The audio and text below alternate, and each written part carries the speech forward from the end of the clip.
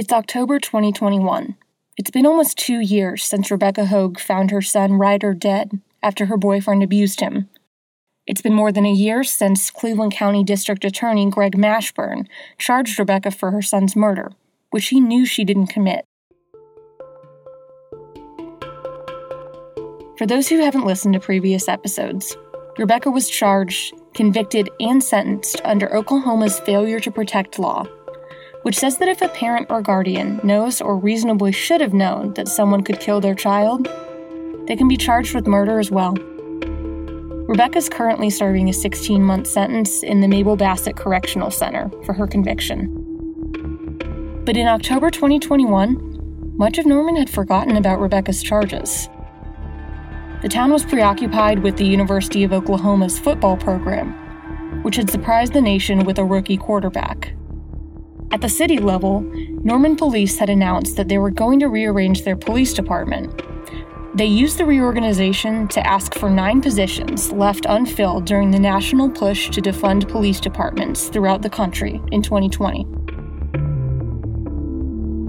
The district attorney's relationship with the Norman Police Department would prove to be a sticking point in Rebecca's case.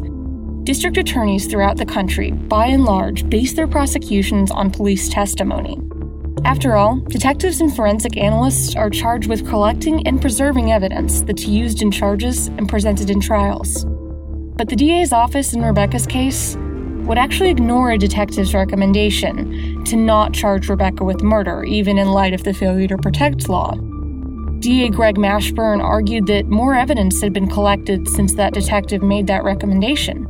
But in the trial, his prosecutors would admit they had no way of proving Rebecca knew about abuse. And the assistant district attorney who prosecuted Rebecca's case had a history of going after women in similar cases. All these factors fit into a trial with blocked witnesses and evidence that eventually put Rebecca in prison. From the Norman Transcript, this is Emma Keith. You're listening to Protected, the system that put a mother behind bars. Today is Episode 3, Extreme Power.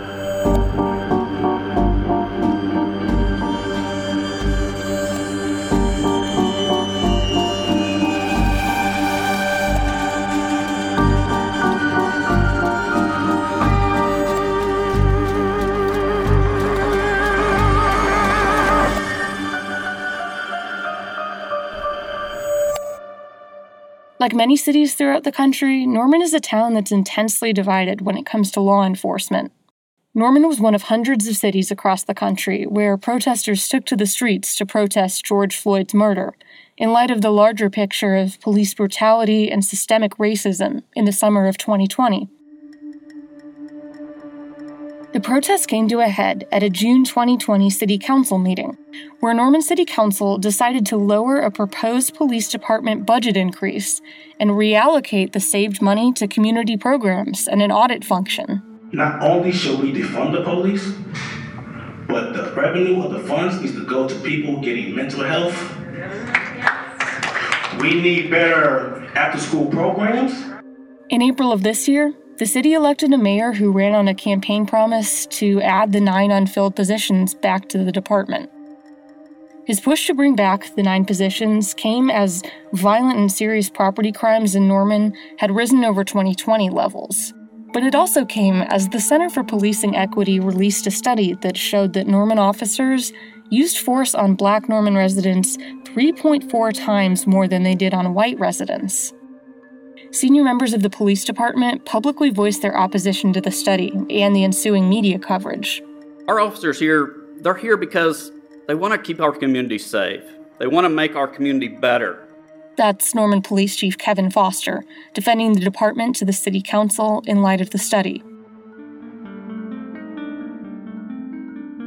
Norman police function in a state whose public officials overwhelmingly support law enforcement. In April 2021, Governor Kevin Stitt signed a bill requiring municipal tax increases only be used for their specifically stated purposes. Stitt said the bill would ensure that when residents vote to increase their taxes for specific reasons, like police budgets, the government would have to bring the issue back to voters. The bill was authored by Rob Standridge, one of Norman's state senators. In his 2022 State of the State address, Governor Stitt called Oklahoma, quote, a proud law and order state. This kind of language has commonly been used by politicians at all levels to support law enforcement without scrutiny.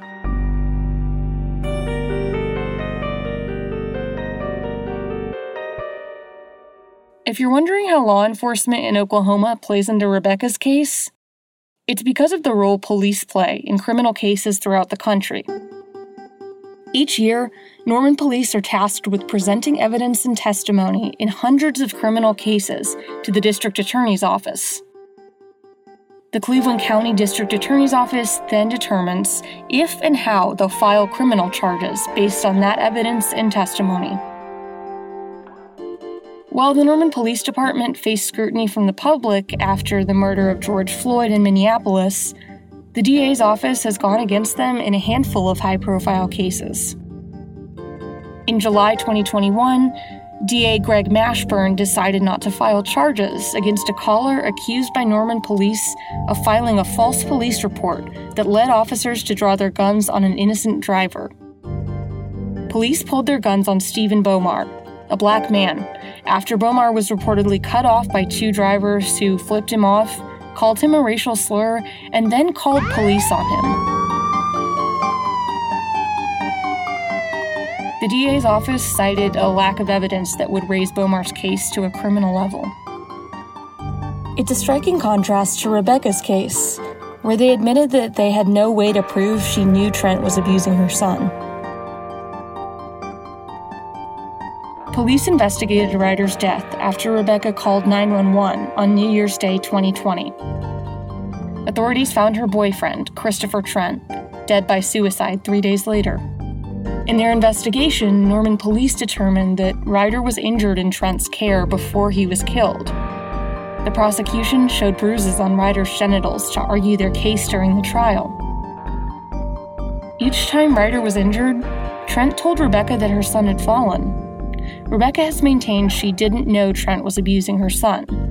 She told police what Trent had said and told detectives she thought Ryder had the flu. Rebecca thought she was doing the right things. Stacy Wright, a local advocate who's spoken to Rebecca regularly since her conviction, said that Rebecca never would have knowingly let Trent abuse Ryder. It's my understanding that one time Trent slapped Ryder's hand and Rebecca said, don't ever hit my child. I'm never going to parent that way. Rebecca cooperated with the police investigation into her son's death under threat of prosecution. Sean Judy, the lead detective on her case, told Rebecca the police department would not recommend a murder charge. But in July 2020, Greg Mashburn handed down that murder charge through a grand jury. If you enable child abuse and the baby dies as a result, then you are guilty. Cleveland County District Attorney Greg Mashburn saying Hogue failed to protect her own child. One of the things, though, is prosecutors' offices are going to take... That's Guha Krishnamurthy, an associate law professor at the University of Oklahoma. They are dependent on the investigations done by police officers. And so in cases where police officers tell the prosecutors, there's not enough evidence here, prosecutors are likely going to follow that advice because, the standard for the prosecutor to meet is beyond a reasonable doubt. That's a very high standard. Now, insofar as the advice or the suggestions by the police officers are not about the quantum of proof, but rather about what the defendant deserves as a moral matter, you could imagine that prosecutors' offices are going to make an independent determination about that.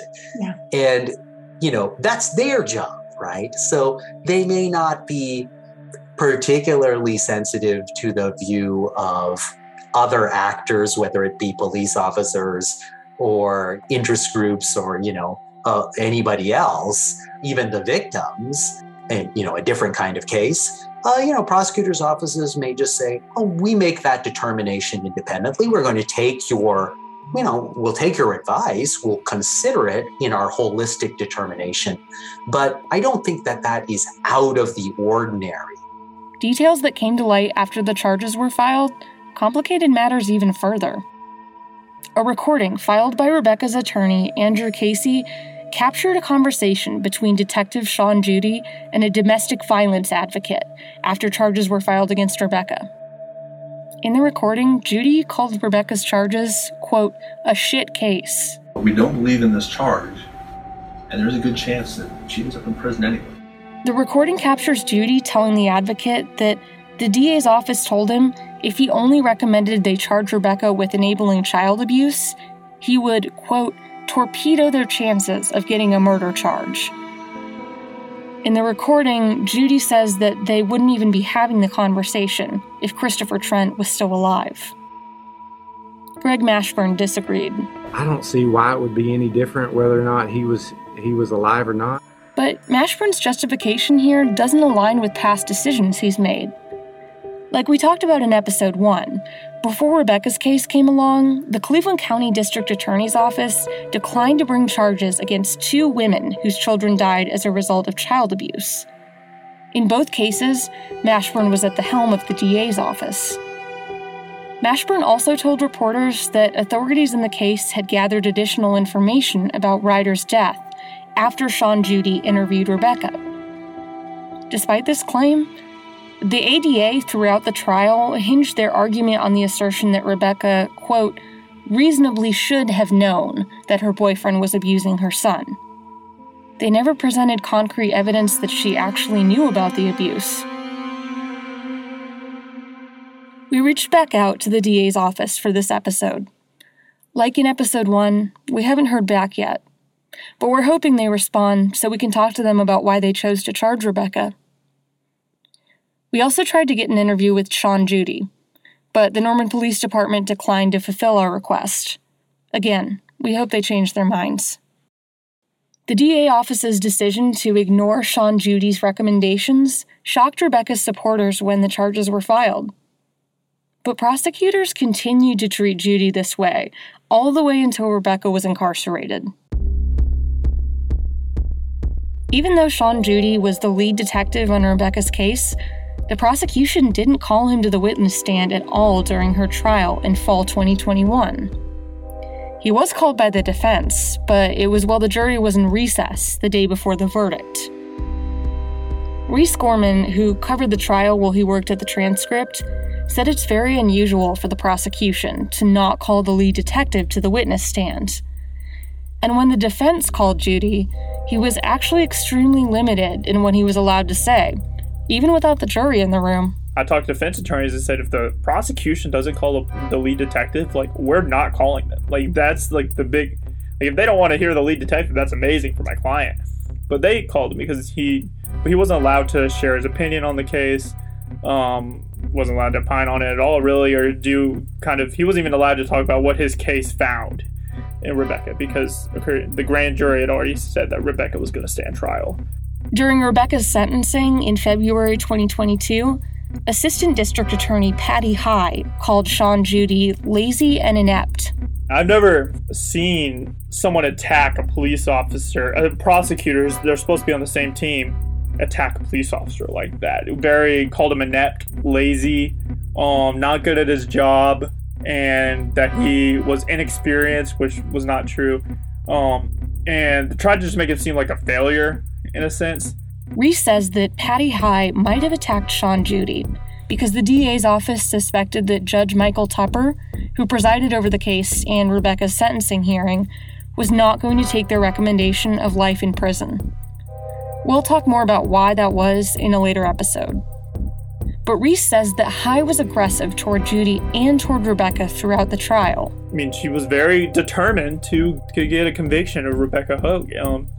She didn't mince words. She kind of said anything she thought that could make it happen. A prosecution was very aggressive. During the sentencing hearing, Patty High also said that there was, quote, nothing extraordinary about Rebecca when she fought for the court to give Rebecca a life sentence. High's behavior in the courtroom might be shocking, but it's not the first time she's prosecuted abuse cases in a way that's drawn attention.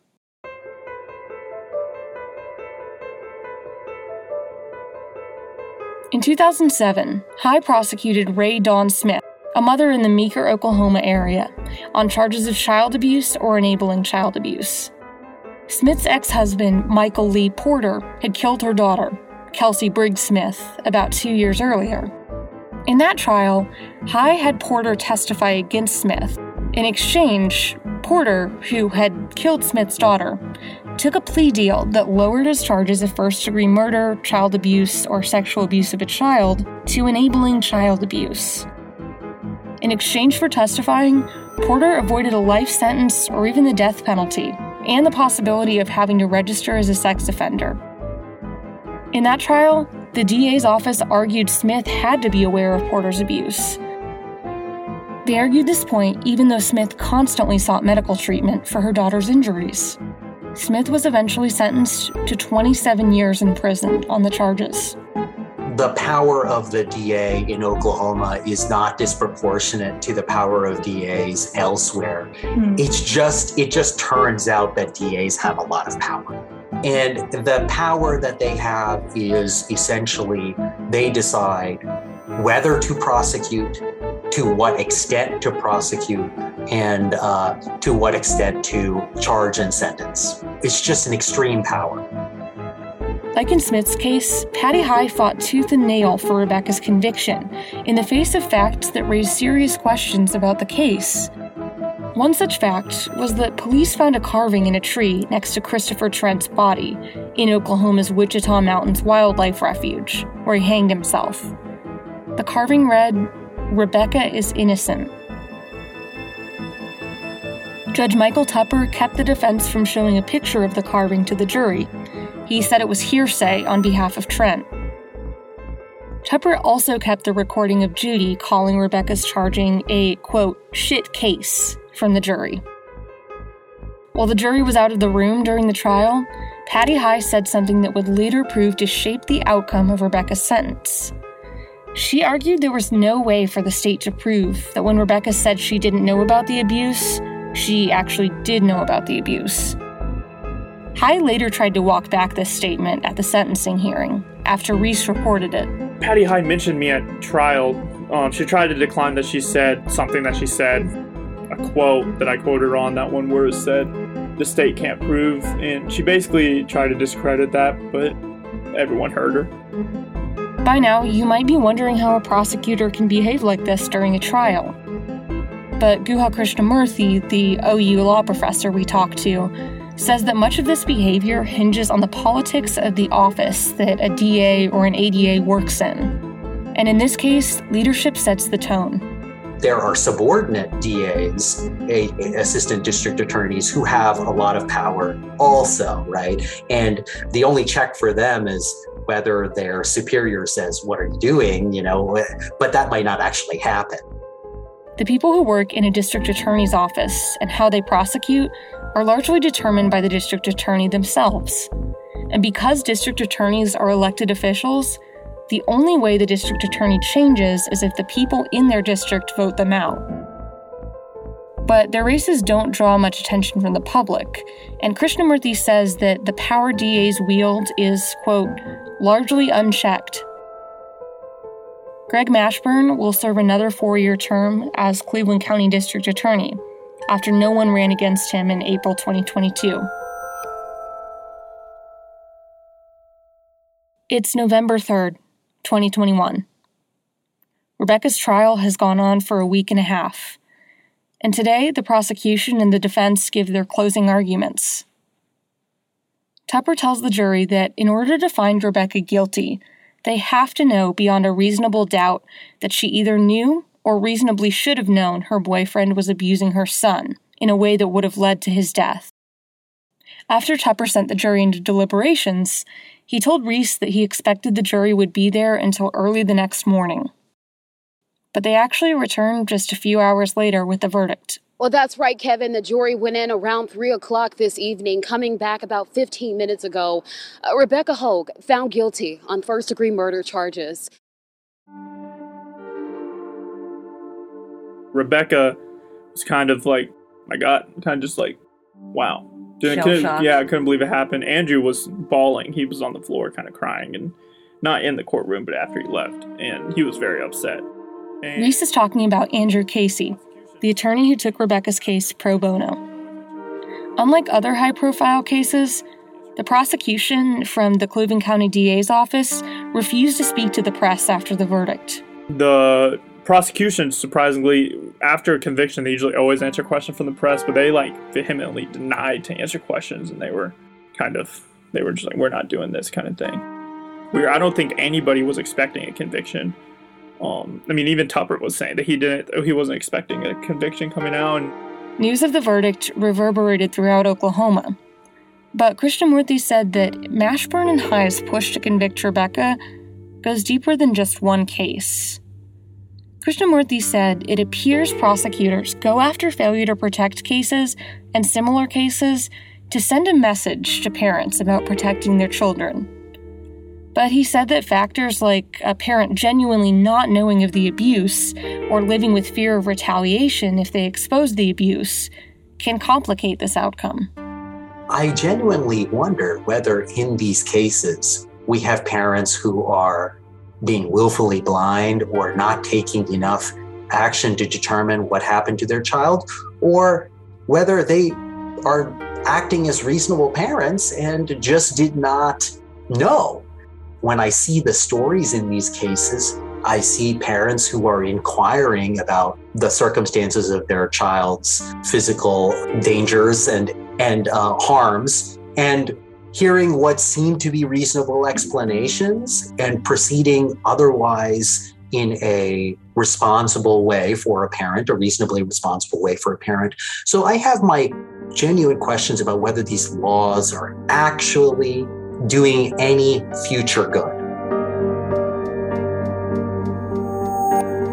Thank you for listening to Protected, the system that put a mother behind bars. We hope you learned something new.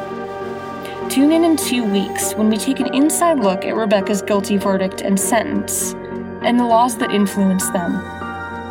This podcast is based off reporting and interviews conducted by the Norman Transcript. Our scriptwriter is Max Bryan, and editing and scoring is by Ethan Zook. Once again, I'm Emma Keith, and thanks for listening.